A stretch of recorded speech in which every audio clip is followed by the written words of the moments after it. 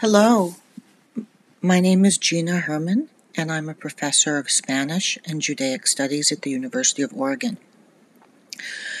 I teach Spanish courses at the 300 and 400 levels, and my main teaching and research interests involve the relationship between literature and tyrannical or repressive governments or regimes in Spain and Latin America.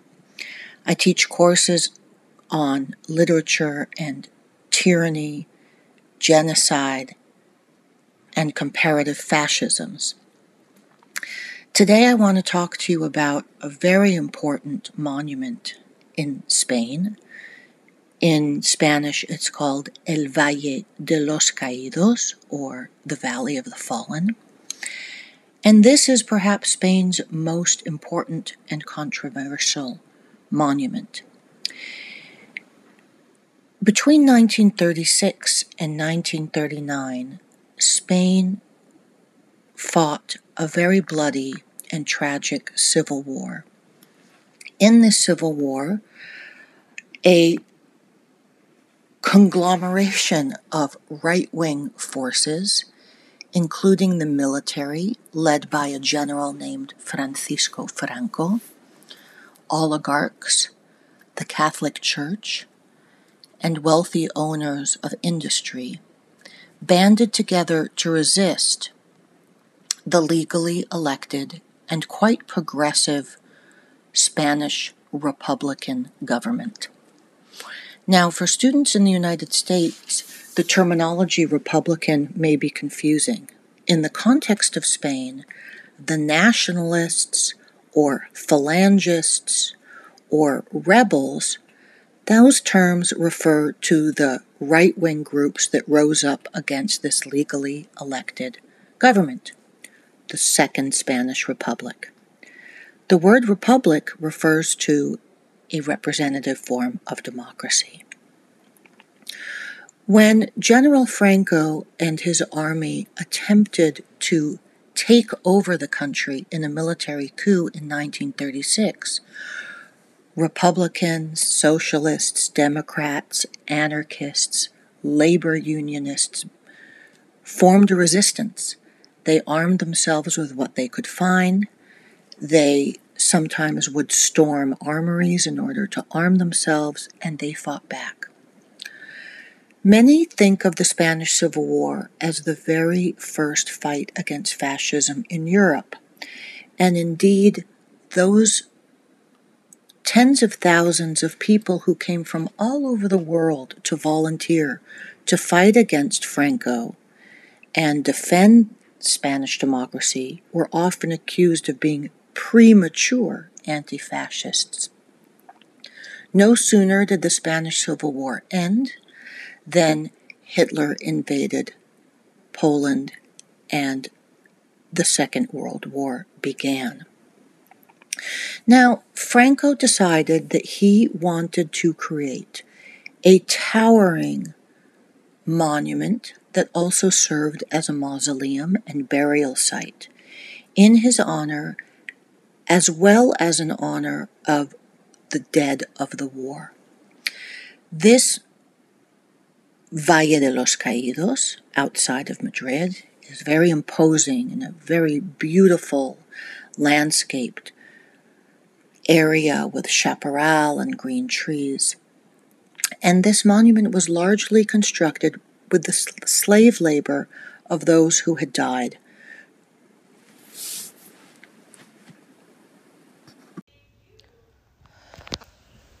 The Spanish defeated, that is, the Republicans, were put to slave labor in building this monument.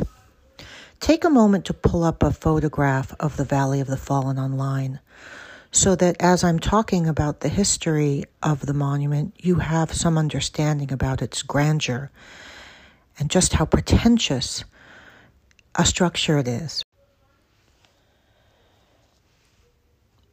The Valley of the Fallen is both a monument and a gigantic mausoleum that Franco the dictator, the victor, the fascist victor of the Spanish Civil War, had designed to internally enshrine his victory in that civil war. The site is also the burial place of the leader of the Spanish Falangist Party.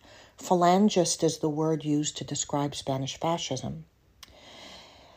And the site also contains the remains of some 35,000 civilians and soldiers, some of them who died in the slave labor building the monument, and others who had died during the Spanish Civil War. Many of those who rest at the Valley of the Fallen were actually Republicans or left-wing fighters executed by the Franco regime and then transferred to the site on his orders. So something very important happened recently regarding this mausoleum, burial site, mass grave, church, all wrapped into one. And that is a left-wing government, the current socialist government in Spain, decided on August 24th of last year that the body of Franco would be removed from the Valley of the Fallen and placed in a private cemetery, in an area of that cemetery belonging to the Franco family. Now, important right-wing constituencies in Spain, including the Franco family, which still wields some power, was very resistant to this change. Why did it take so long for a Spanish government to decide to remove the body of a dictator from a sanctuary, from a monument that celebrates and, in essence, beautifies his rule, his fascist rule?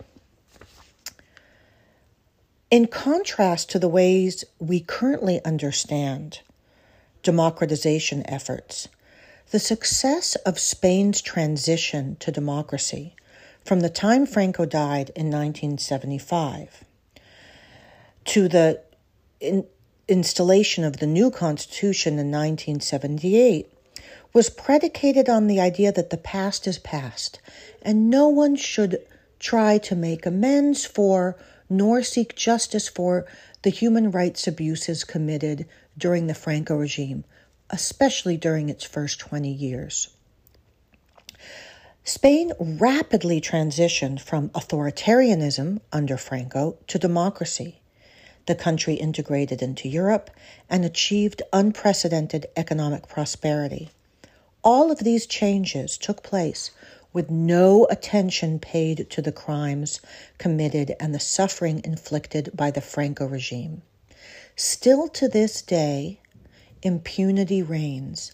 That means that none of the men who were responsible for prolonged human rights abuses, both during the Spanish Civil War and during the nearly 40 years of Franco's dictatorship, would ever be brought to justice. This is why it's so remarkable that there was enough political will for Franco's body and his coffin to be removed from the Valley of the Fallen so that that mausoleum monument could now be a place of veneration, not just for people who supported Franco and his regime, but could honor the memory of the very diverse 35,000 people who were laid to rest there. Beyond those people who were scarred by Franco's terror, the context and the meaning of Francoist symbols were forgotten over time. So this is why it is so important that at the turn of the century, and with the rise of a generation that had come to age in a modern European and Spanish regime that is democratic, the rusty statues and plaques that honored the Franco regime and this Franco mausoleum itself started to be looked at with fresh eyes. And many were startled by this kind of spectral anachronism. How could it be that there are still fascist monuments in Europe?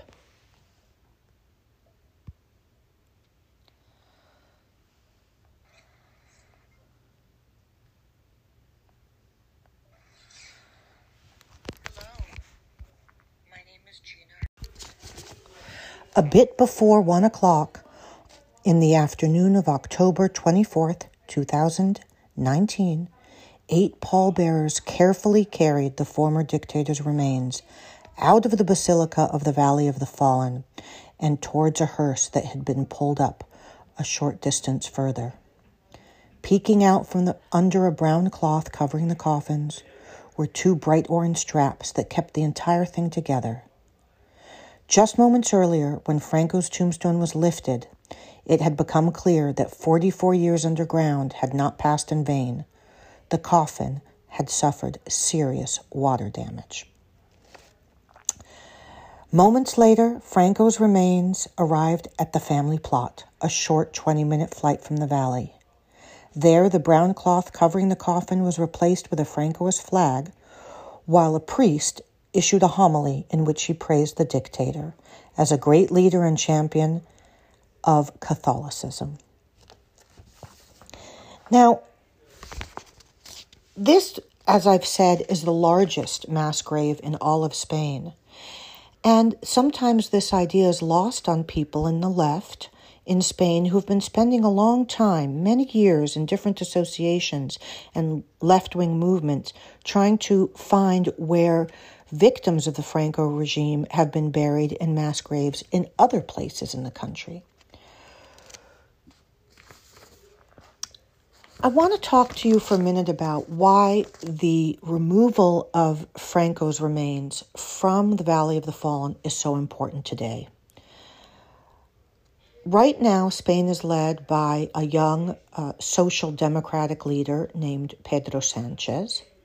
And for him, the Valley of the Fallen and the effort to remove Franco's remains presented a welcome opportunity to prove his progressive credentials when he became prime minister in 2018, when he won against the former Partido Popular leader who is long connected to the Francoist legacy.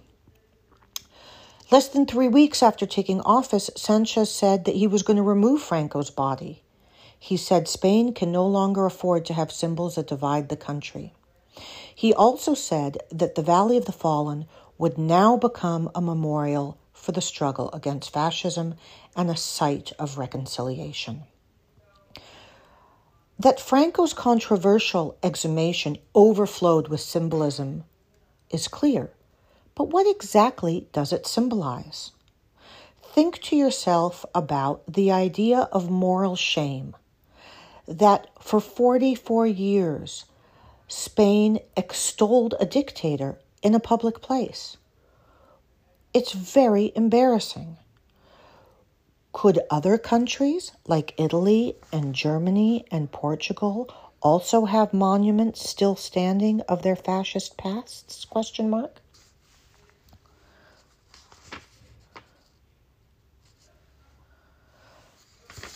I invite you to think about this controversy. Today, Franco's exhumation has fanned the flames of a brand new militant Spanish nationalist right-wing group called Vox.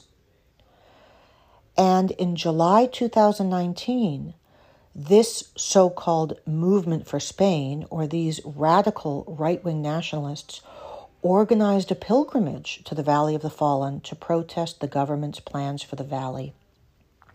So as you go on reading and thinking about this monument, you might want to ask yourselves, what are the roles of monuments in contemporary politics, particularly at this moment of Black Lives Matters, when Confederate flags are being banned and our Civil War monuments that represent the original sin of slavery are coming down?